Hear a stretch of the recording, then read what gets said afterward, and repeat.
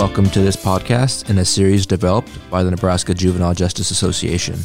NJJA is a 501c3 not-for-profit public benefit association. The mission of NJJA is to improve services to youth in the juvenile justice system by serving as a resource for collaboration, leadership development, and education for juvenile justice system professionals and interested stakeholders. Our efforts are greatly enhanced with the generous support of the Sherwood Foundation. Please visit our website at njja.org to see a list of upcoming podcasts, as well as the opportunity to revisit those podcasts previously recorded. We welcome your thoughts as to potential podcast topics and interest. Welcome to the Juvenile Justice in Nebraska podcast, produced by the Nebraska Juvenile Justice Association. All right, let's get going here. Okay. Episode 6 of the NJJA podcast. First and foremost, I've always got to thank the Sherwood Foundation for making this possible. The Sherwood Foundation has been great for NJJA, great to NJJA, for allowing us to do these podcasts and a number of other activities. So thank you to the Sherwood Foundation. Today, we have two very special guests here with us today. We have Deb Van Dyke Reese, who is the director of the Court Improvement Project, and we have Miss Lakeisha Phelps. Lakeisha, you are the youth advocate? Yes. With Nebraska Family Support Project? Yes. Awesome. First of all, thank you guys both for coming in. I'm excited about this. And Deb, I've always been a big fan of yours and the work that you do at the Court Improvement Project. And Lakeisha, I'm super excited to get to know you and learn more about your story. Yes. Thank you for having me. First and foremost, just because of the hot topic of the climate we're in, I got to ask about COVID. I've got to start there. How has it affected the Court Improvement Project first, and then we'll turn it over to Lakeisha. What has it changed for you guys? Well, the courts have continued to remain open, and so a lot of the hearings that are being held within juvenile court and then all courts across the state have really moved to a virtual setting. And there have been some challenges that have happened, in making sure that families and individuals that need to have access to the courts are able to have that access to the courts. I think the silver lining is that I think there's always been the desire to move the courts to a more virtual setting or having that capability. Sure. And some of our courts across the state, especially in rural areas, have really kind of embraced that using technology because of the sheer distance that people have to travel. And then other courts were slower to embrace that, and that has kind of jump-started a lot of the courts to be able to do that. I think for the Court Improvement Project, we really spend a lot of our time going out to communities and meeting with our Through the Eyes of the Child teams. And because of COVID, we really we've had to limit our travel. We haven't had that, kind of face-to-face work that we're typical, it's typical for us. And so we've had to get creative about how we continue to remain connected with our teams across the state during this time. I've had the honor and privilege to travel out to some of those rural courthouses, and when they say rural, they mean rural. So I can't imagine how beneficial technology would be for some of those families, because some of those are so remote that it's tough to get there. Right. You got to block out an hour, 2 hours sometimes to drive. Exactly. So that makes sense. I think this whole COVID thing is going to change a lot of the way we do business. I know here at Cedars we've had to make a lot of modifications in how we're providing services to young people, and those virtual platforms have become huge for us. Because not only you got to worry about the safety of the kids and families, but then you got to worry about the safety of your staff as well. Right. Lakeisha, how has it affected your job at the Nebraska Family Support Network? We, of course, had to modify a lot of ways we interact with the youth. And being that I interact directly with you, I'm noticing a lot of youth are getting tired of the virtual. We're going into 3 months, and they're exhausted from it. They know the school's coming up and it'll be virtually online, and they're like pulling away from doing therapy on Zoom or, the youth groups, and they're finding more things to do outside in society. With everything's being closed, I see it striking more behavior issues and depression. And so I try to be as creative as I can with the activities, are keeping their attention and keeping the programming going. Let them know that we have to continue to work on ourselves regardless of what goes on in society. We have to keep our goals activated. We have to keep working on ourselves, stay in therapy, stay doing drug and alcohol classes online, continue to work on yourself. So it's hard, that part. As far as the agency, I know we're all coming together trying to support our sister agencies and really collaborate, and it's helping us put our minds together to serve our families and youth better in the community. Yeah. And we're going to get into Lakeisha's story here in a minute. It's an amazing how far you've come and what you've been through. I was able to watch the video, the YouTube video, which we'll put a plug out here in a little bit for that video. But wow, it was really, really neat to see and clearly the impact that you're having on some of these kids. But we'll get to that here in just a second. Deb, how do you know Lakeisha? Where did this relationship start? So I got to know, first of all, I saw Lakeisha speak at a presentation at Boys Town that I believe is the American Bar Association pulled together a couple of years ago. And she was the moderator of the youth panel. Yes. And it was so impressive, to first of all hear your story, hear Lakeisha's story, but then also just to see the connection that she had with the young people that were on the panel, to be able to kind of facilitate that in front of a group of people, I think is a skill and a gift that I think that she has. But then also just to see how she was able to really, tease out additional information from the young people and really be able to kind of dig deeper on what it is that they were trying to say. And so that was how I first saw her. This was just prior to our Children's Summit. And so every 3 years, the Court Improvement Project brings together stakeholders from across the state to do a multiple day conference where we talk about all different kinds of topics related to child welfare and youth justice. But the thing that I love about our Children's Summit is that we regularly really honor and highlight both our Through the Eyes of the Child teams, a judge, and then also an individual or a family that has shown resilience. And so Lakeisha was nominated by Margaret Vosick from Boys Town for that award, and then she received that award. And so it's just been through those experiences that I have gotten to know Lakeisha. We've talked on the phone a few times. We've done email things, but every time I hear her speak, I am constantly in awe of the work that she continues to do, the passion that she has for the kids and the youth that she is working with on a daily basis. Yeah, sure. So, Lakeisha, what does an award like that mean to you? The Children's Summit honored you with this award. What is that like?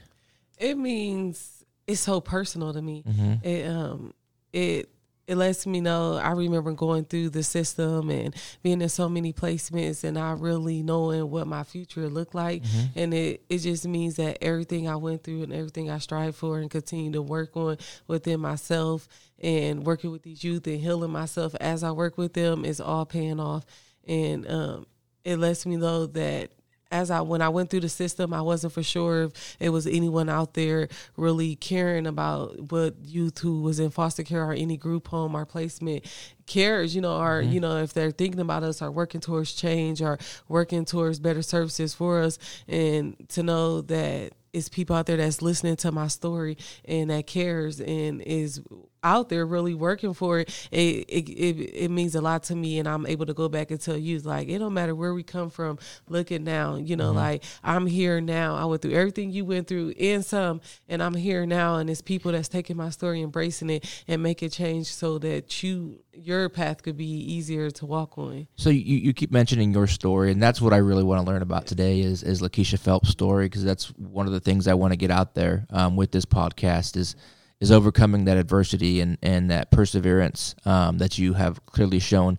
Can we get into that a little bit? You want to kind of talk a little bit about, you know, the things that you went through? You can start from wherever you want to start, whatever you're comfortable with. It'd be great. We'd love to hear it. Okay. Well, I am the middle child of 5 siblings. My mom had 5 daughters, 5 girls. Ooh, wow. When I was all girls.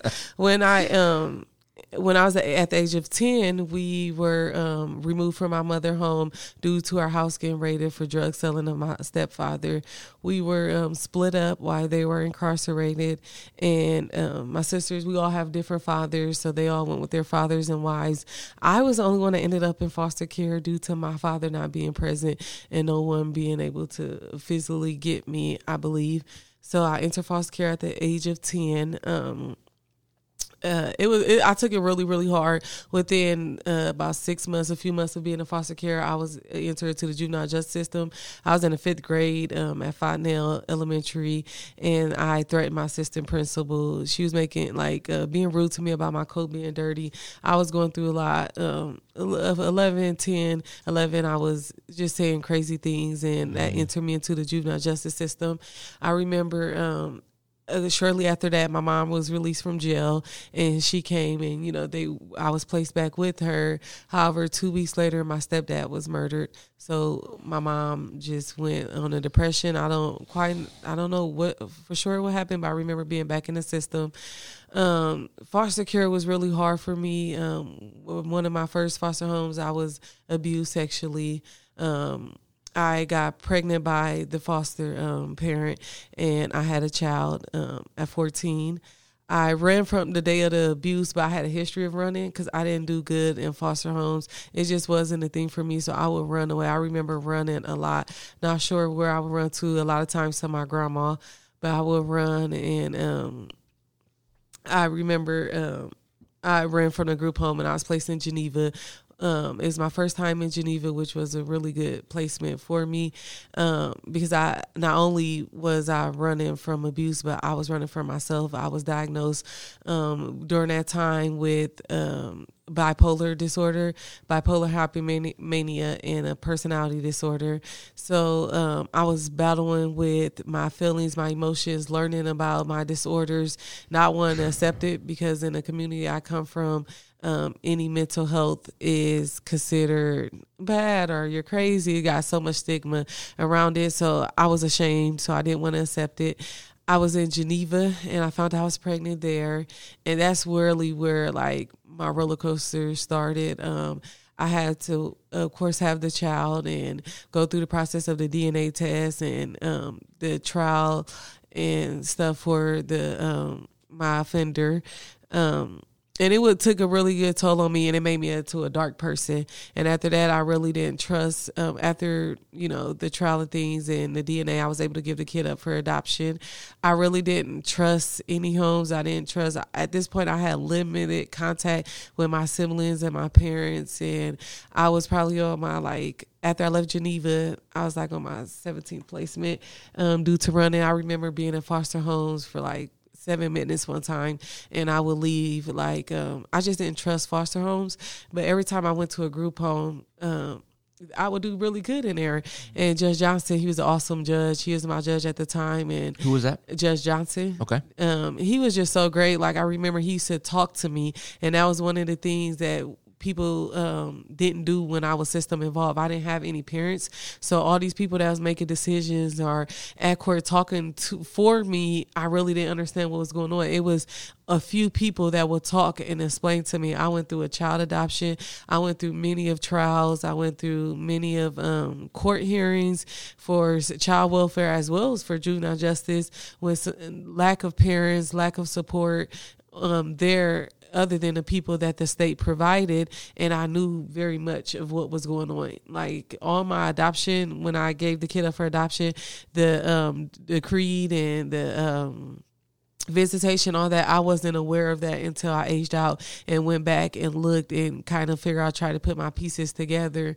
But I became a very dark person after the abuse, and I didn't trust anything, and I would run away, and I would be put in so many group homes. I was in 88 placements. I was in different states. You just say 88? Yes, I was, and that's with foster homes, group homes, mental health facilities. I would run, and I was a runner, and I would encounter other youth who would run, and we would be running from the same thing, but into the different paths. And so I had the tool for me to be able to stay out of certain things and to continue to work on myself and have hope and have faith. I've seen so many youth that I would run away with that would go into drugs or selling their bodies or, just different things. And I just will pray and I don't want to, be on that path. And I made bad decisions still on that path while trying to stay away from certain things. So it wasn't an easy path at all.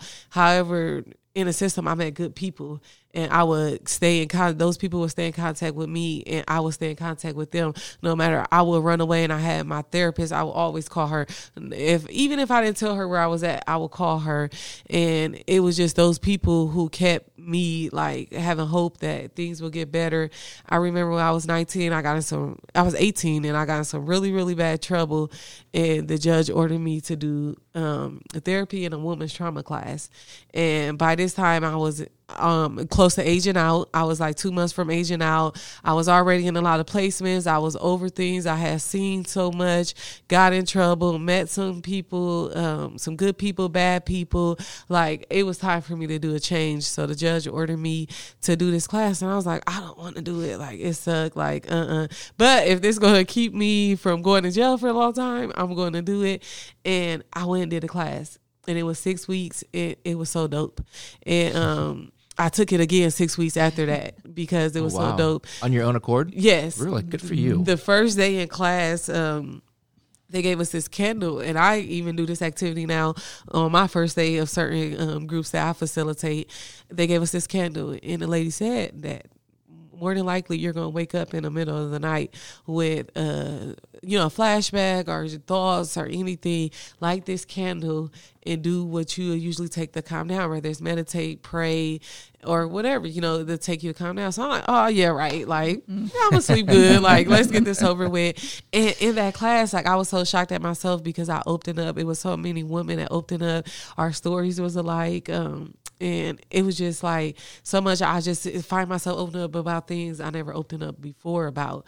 And that was one thing, part of the system. I blamed the system, they put me in a foster home, or I sat in the youth center for 6 months after being sexually abused, and no one came and asked me why I ran or what was the reason of running. And so I sat there for 6 months and with no treatment or no nothing. Nobody cares when I wasn't open about it. I never told my judge that I ran from foster home. When he asked me why I do good in group homes but not in foster homes, I never was open and said I run because I was sexually abused and I'm scared, or I was mistreated and I'm scared. I don't feel loved, and I feel love in group homes because I know it's more than one staff. I know the lights don't come off at night. I know, it's protocols and it's be witnesses, other youth. So, for me to be able to open up, it triggers something and it feels so relief. I can't believe I shared that. So that helped me. So I took the class again, and that night I had to light the candle, of course. I woke up with just things on my mind, and it just felt so good. So then I started working on myself, and that's where my life changed. I was like, okay, I held on to being a victim so long. This happened to me. So I'm able to hurt people, or I could fight to get it all out. Well, it didn't help nothing. So that class helped me realize I'm not a victim. I'm a victim, but I'm not a victim. I don't have to live as a victim. I can, I'm just giving the people who perpetrated against me the power of watching me crumble, and I didn't want to crumble anymore. So I just wanted to work on myself.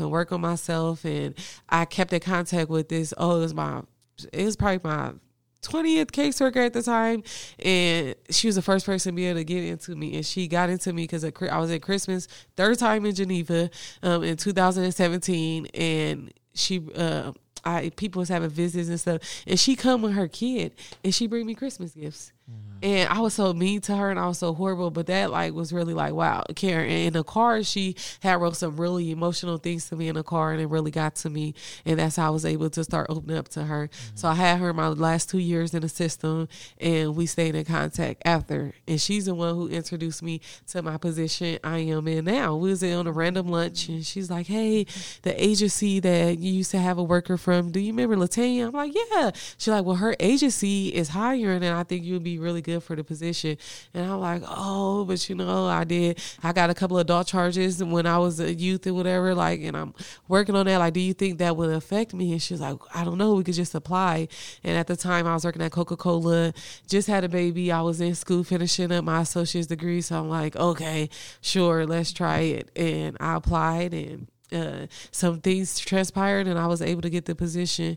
So then being in the role is helping me heal. Like, I meet so many youth that are like me, that aren't like me, that and it's just amazing, like, how I'm able to take my story, the thing, I remember certain group homes I've been in. I remember certain people that wasn't so good in the system that's still in the system.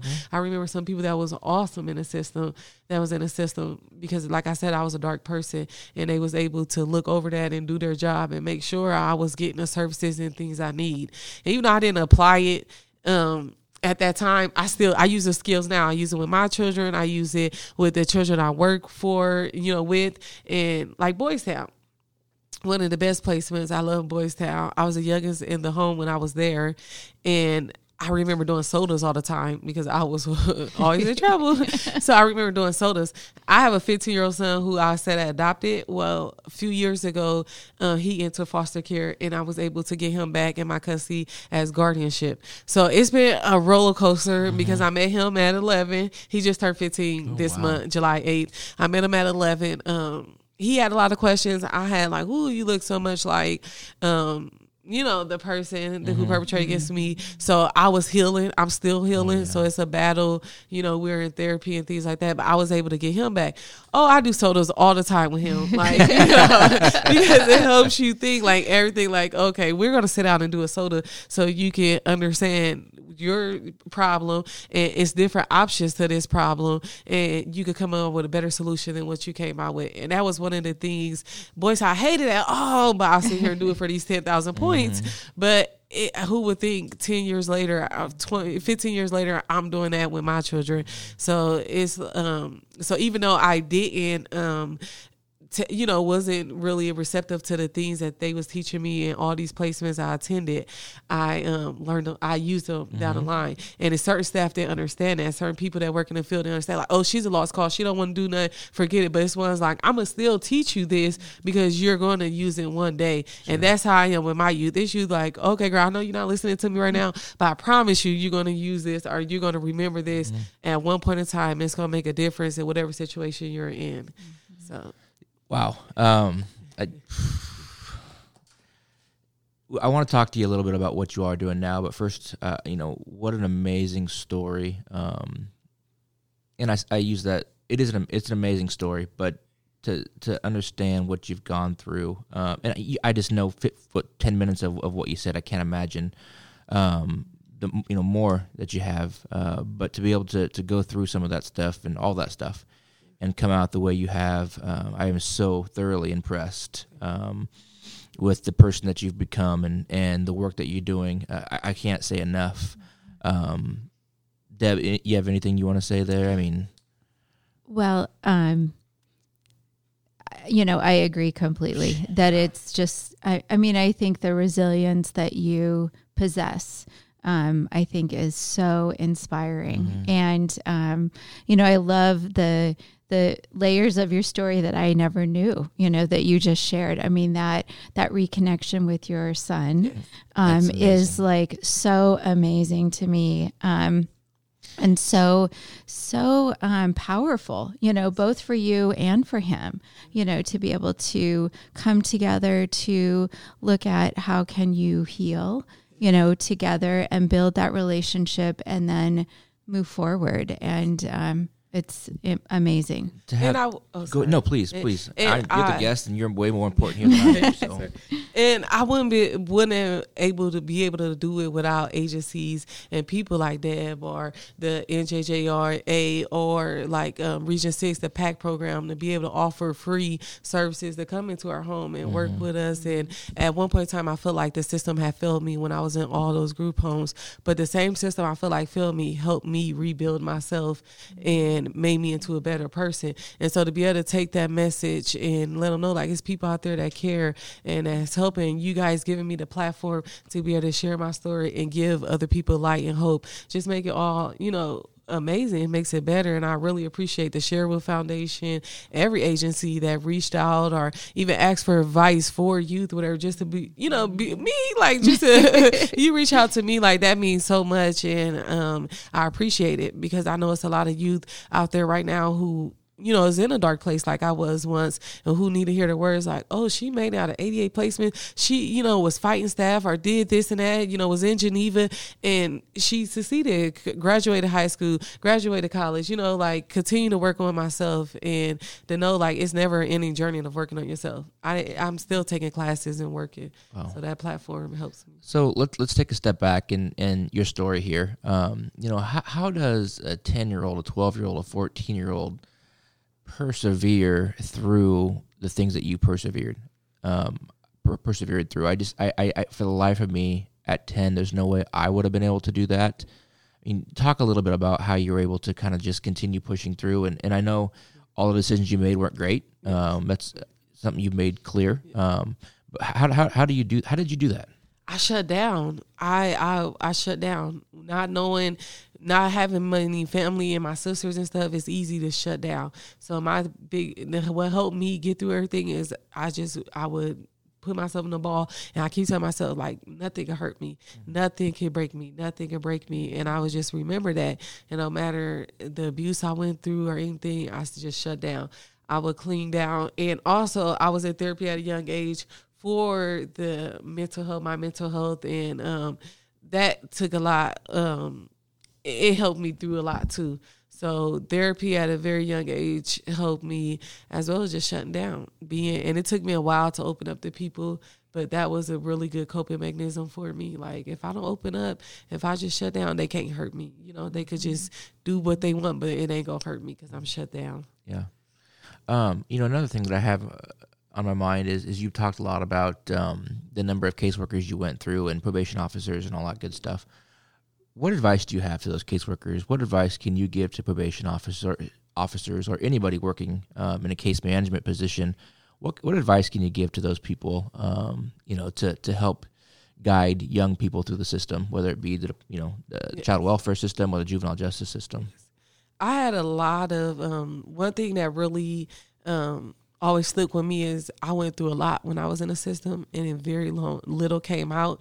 And so for caseworkers and probation officers to dig deeper than the behavior. I always know when a youth is acting a certain way, it's something deeper. Like, yes, youth commit crimes just for having fun. They might go in an abandoned house. They might shoplift and stuff. But it'd be deeper stuff going on. So when you come into a foster home or a group home and you ask the youth in front of the foster parents, how's everything going? And I'm like, oh, it's okay. I'm loving it. And then the next day I'm running away, and you in front of court like, well, I just visited her for 7 minutes and she told me she was okay. Like, clearly I ran for a reason. Like, just to dig deeper, get to know the youth, understand the youth, and don't be afraid to put services in place. Right now, working in the field, I see that it's scared, like, to take youth out of home or put them in Geneva or put services in place. Not all youth need it, but majority, some of us need it. And don't be scared anymore. Don't be scared, because we need the tools. The youth, when you in a system, I didn't learn how to drive out of being in so many placements. I didn't learn how to cook.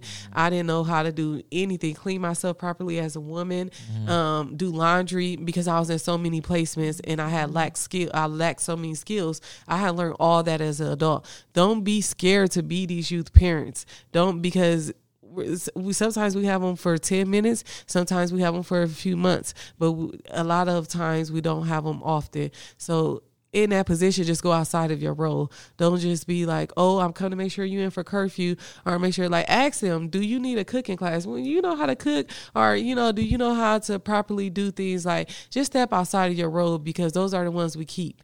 I kept the same caseworker after 10 placements. I kept the same probation officer after 20 placements or after a year or two. You know, you are in my life longer than these foster parents or these group home staff or sometimes our own parents. So just sometimes I modify our role and, go beneath it and kind of figure out what's going on with the youth and see if there's additional services. Yeah, that's great advice. Yes. Deb, how important, in your opinion, is it to have people like Lakeisha advocate for our young people? I think it's critical. I mean, I think it's critical for her to advocate. I think it's critical for her to be almost in a peer-to-peer kind of relationship, to help them because, a youth is going to listen to Lakeisha more than they're going to listen to me, because I don't have any credibility with them. And she does. And so I think that it, just like you were talking about, kind of go the next step and build those relationships. I mean, that to me is what it's all truly about, is how do we break down barriers to build those relationships? And that some of the behaviors that we see in young people are trauma responses, or they are a lack of, having relationships that are long-standing, that it's just this revolving door of people coming in and out of their lives. And so they don't know, who to trust and who not to trust. And so I think Lakeisha in her role is critical, both with the young people, but then I think also with people that are making policies, people, with judges. I mean, I just was thinking about, what you said when you had Judge Johnson, and how he was talking to you in certain ways that seemed to me like they resonated with you. And I think that that's something that we're always trying to enhance, is that how can we, have the courts also be a part of that process of engaging young people, number one, in their court hearings, and making sure that they really understand what's going on, because everybody that's in the court system understands, what an adjudication hearing is and what a dispositional hearing is and what that means, but a young person where this might be their first time in court, or maybe even not their first time in court, but they still don't really understand what it means or the consequences of it too. And so I think that it's critical that we have, Lakeisha be a part of that process of helping to have people understand that, just because I know what those things are, doesn't mean that somebody that's first coming in contact with the system has that understanding, or that they even have somebody there to explain it to them. So I think that it's important to have that. One of the things that you said, Deb, was, obviously you use the word trauma, and one of my biggest frustration right now is, and I think we're getting better at this, but, treating behaviors as behavioral issues, in my opinion, and you guys can correct me if I'm wrong, but behaviors are symptoms of a trauma. Behaviors are symptoms of children's trauma. You got to treat that trauma before you change that behavior. And that's something that we've got to do a better job at across the board throughout the state of Nebraska, and quite frankly throughout the USA when working with young people. So it seems like the laws is getting so lenient, like we're getting scared. But I am grateful for all the placements I was in, for the treatment that was given to me. Now I be like, that youth could benefit. It's like we're so scared now to put services in place or to actually work on behaviors because we want that family connection, or sometimes the family don't know what the youth need, or sometimes the youth don't understand what they need, but it would come in handy. And I just noticed that, like, we get so lenient. And I think that I do think that there is a place for those out-of-home placements, but I'm also a strong believer in community-based placements and in home-based services. Yes. I think that's there can be a lot of benefit of keeping young people with their families if possible. Yeah, that's what I'm saying. And don't give them the option like, hey, because I sit on the crossover team. So it's like, hey, we got this agency. If you want to try it, we're not going to force you. Like, no, let's, make it mandatory. Let's make them work on themselves and stuff. Being that we're not taking them out of home or using group homes and stuff as often, let's, uplift our community agency. Sometimes like, ooh, I got a drug and alcohol group and only 2 kids when I know a lot of kids in the community on probation and stuff that could really utilize it. So I think sometimes we might be a little too lenient too on fixing the behavior. Sure. Yeah.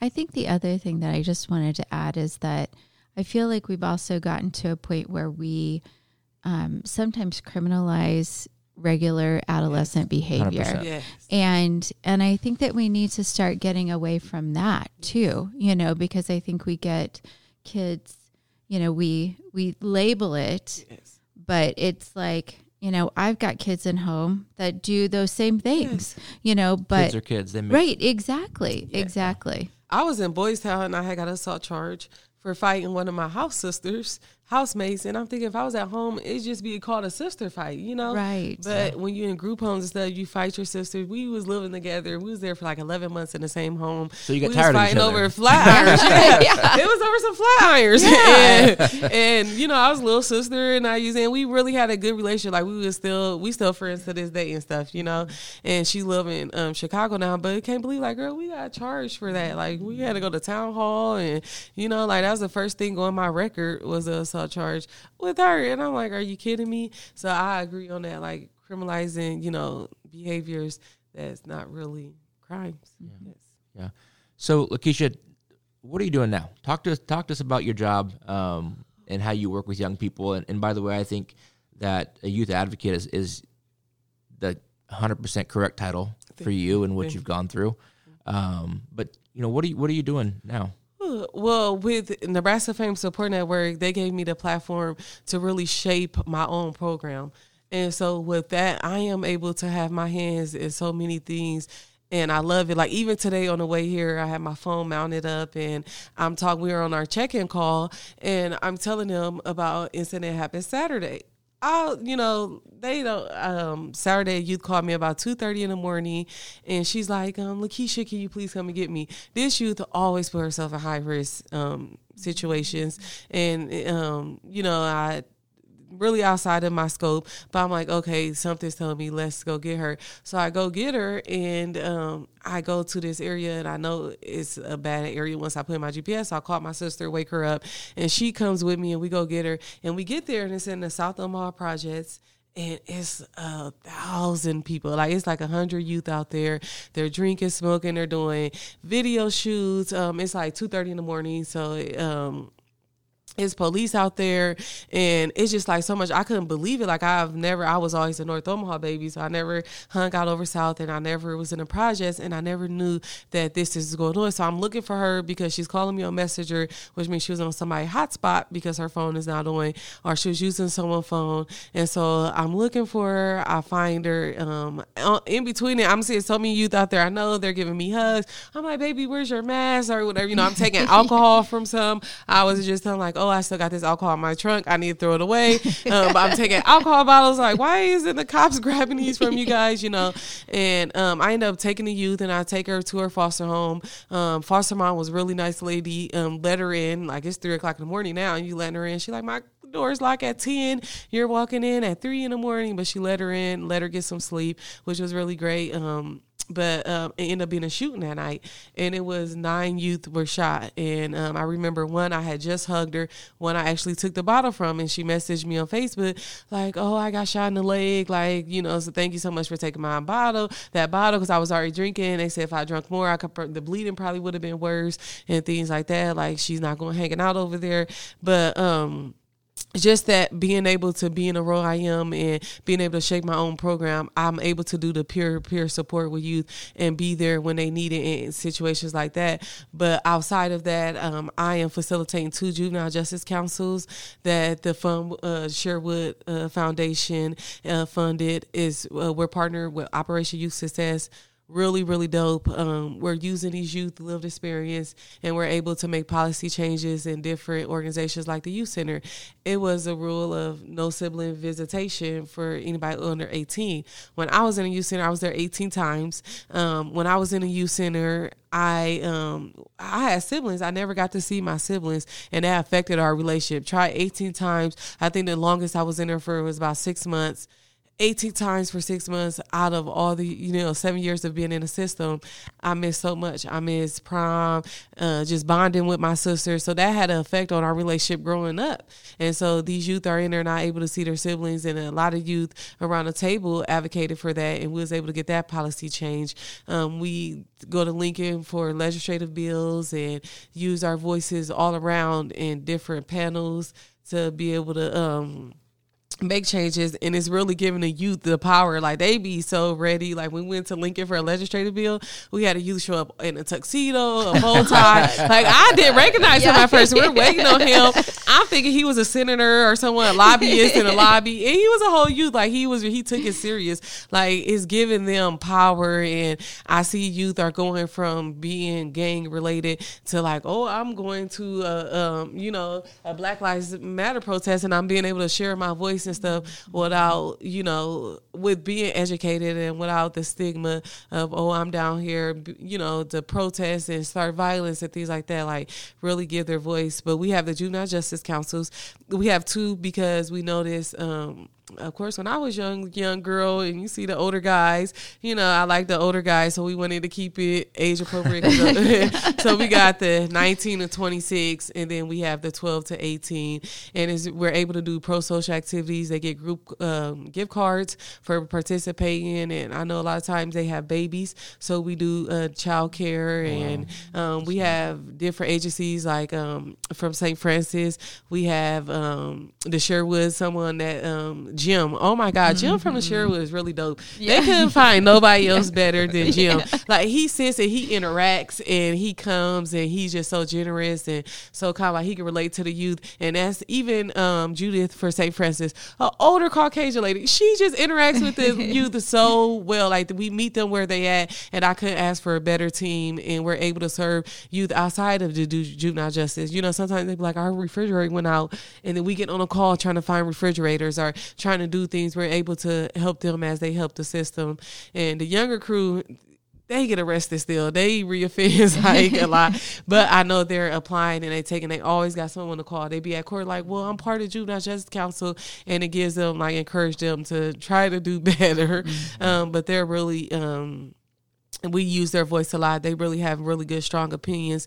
And one thing you said is, like, sometimes sitting in a courtroom, you don't know what things mean or who people are and stuff. I had a youth tell me recently, I admitted to a crime to my guardian ad litem, thinking that they was my attorney. They know a guardian ad litem is an attorney, but not the attorney. You need to be really admitting to things too, but things catch up to us, so we got to handle that. But just, it's important for them to know, so we're able to educate them on the roles of everyone and on laws and things like that. And then I have Journey to Success, which is a youth life skill group. We do 8 weeks. It's an 8-week group, and we do each week a different life skill. So we do RAP, which is Wellness Recovery Action Plan. We do cooking classes. We do hygiene. We talk about crimes and consequences. We talk about trauma. We just, every week is different. And I really go off the first week of the groups. Like, okay, what more do this group need to hit on? We even do mock grocery shoppings, because the things I lacked when I aged out the system, I want to help them gain. So we do mock grocery shopping, where we got relationships with the neighborhood Walmart on Saddle Creek, and they're able to come and, we could write a grocery list out and do things like that. So it's really neat how our different community agencies come together and really help us serve these youth and these families. But so we have Journey to Success. We also do that in Boys Town. So the youth, thank you to Boys Town. I love it because I'm able to give back. But we're going to homes, and we do the group classes there. And it was unique because when I started, of course, the staff had to be in a room. And I don't like adults in the room during the Journey to Success, because I like to meet the youth where, we got music playing, a couple of cuss words might swear, just don't swear at each other. No name name calling, calling each other bros and stuff is fine, but we make it a safe place where we set the house rules and go. And sometimes, like our rules might not be the same of what goes with different program rules. And so Boys Town allow us to have that space, and I know it's very hard for them to, but they allow us to have that space, and they see changes in their youth, and it's really neat giving back. So we have them too in Boys Town at our office. Being that the COVID, we're doing it online, and I've been having to be unique, like on how I'm doing. Like I drop off packets, and we're going to do an activity on Zoom Saturday. So these are all the materials you need and things like that to really keep their attention. But one thing I can say is a lot of the youth are still holding on, because of the relationship we have built and the support our community agencies have helped us gain. So, Lakeisha. Yes. You mentioned one of the placements you had. You happened to be here at Cedars, where this podcast is actually taking place. What was that like? Cedars was, oh my God, it was my first group home after I had my child, and I was in a dark place. And I remember the lady in the office during my intake. She asked me, she said, "Baby, what happened to you? What's going on?" And that was the first person I remember that said it, like, "What happened to you?" And I just broke down. But it was just the safest environment. It was so fun. It was so down to earth. They worked with us. The education piece, sometimes going from group homes to group homes, we was lacking with our educational piece. And they was on top of everything. It was like one of my best placements. I left here and went to, after Cedars, I went to an independent living here in Lincoln, and Cedar started a bank account with that independent living place right here at this bank across. And just recently I got the check through the Nebraska Treasury that I forgot all about it and things like that. But it just brought so many memories. I was so happy to come here. It was one of my good placements. It felt home. I was here for a little bit, and the staff was all nice, and the food was really good. And I had a little boyfriend, and it was I actually would have worked here. Really? I didn't work in the shelter, but I was definitely at Cedars. 2004 I started. So yes, and so then the staff that I'm in by, I can't think of her name. I got her on Facebook. I'm gonna have to show you her. I'm sure you do. I remember she had a little slug bucket and had her little lashes on the car, and now we're kind of neighbors and living in the same neighborhood. But it was just some really, really good staff here, and it was really a good safe place for me. So. Is there any other shout-outs you want to give as far as the caseworkers that you had? Yeah, Stephanie Clark, please, was really amazing. LaDonna Jones, my probation officer for quite a while. She was one that could take care of, understand my mom, because my mom was a really angry black woman. And LaDonna did not back down, so she was really good. Of course, Nebraska Fame Support Network. I have a picture on my desk from me as a youth there. You served me, and now you're giving me the platform to serve youth. That's so cool. The NJJA, I got an award last year. I appreciate you guys. Deb for the invite. It's just so many people. Margaret Vasquez, Boys Town, amazing. The whole Youth Impact team, Project Everlast. Oh, I love what they do for the community. Project Harmony, Mandy Reavers, she gets upset if I don't get her name. As well as just one more, OYS, Operation Youth Success. They are so overlooked. They do so many good things for the community. They goes down deep into North Omaha and meet the youth and families where they at. Don't judge them, and they make it comfortable to work alongside them. And so I just appreciate everybody. Thank you. Okay. Perfect. Bye. Nobody else? Nope. Okay. I hope not. So, Lakeisha, you have kids, correct? Yes. When the heck do you find time to do all this? Yes. Oh, my little daughter, she's 5. She loved the youth. She meet them. She comes with me to places. She knows so much that she's going to be in the field. So and I'm able to flexible. Working with youth, you could be so flexible. At evening stuff, she could come with. We serve dinner, sit down, bring her tablet. My son, everything I do, he need these skills. He need to gain it. So, he do like the youth conference we held last year at Trinity Lutheran Church for the juvenile justice. It's for youth, juvenile justice involved.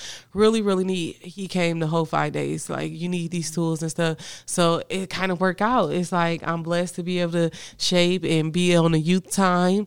And my job is letting me be flexible, and and it works out for me. Thank God. Yes. What an inspiration. I know I said it once earlier, but I could say it 1,000,000 times and it wouldn't be enough. it is amazing to hear your story. It's amazing to hear what you're doing now. I can only see good things ahead for you, Lakeisha. You keep doing what you're doing, and these kids are so lucky to have you. You're going to do amazing things. I go ahead, please. I'm going to record you saying that. They need to know that. Yeah. But I'm sure they appreciate it because they show it all the time. Yeah. Deb, any final words you got? I don't even know how to end this podcast. I could go on for hours and hours of this conversation. I agree. I just think you're just an inspiration. Wow. And that I feel like that our state and the Omaha community are really lucky to have you be a part of this work that we continue to do. And we've got lots of challenges in front of us. But I also think that with you, what I see is hope. You know, I think that you are always, what I sense is that you're always hopeful that there can be some differences that can be made and that we can see a brighter future. Yes. So. And those changes have already been made. And that's why my hope is just getting so bigger. Like we can conquer everything. One of the things that I would love to see, and that I'm hoping for you, is continue to push that youth voice. Yeah. That youth voice is so important to our juvenile justice system, to our child welfare system, and our legislators need to hear it. So please continue pushing that, because that is so important to the work that's being done in the state of Nebraska. Okay, anything else? Lakeisha Phelps, Deb Van Dyke Reese, thank you guys so much. Thank you. Thank you. Signing off.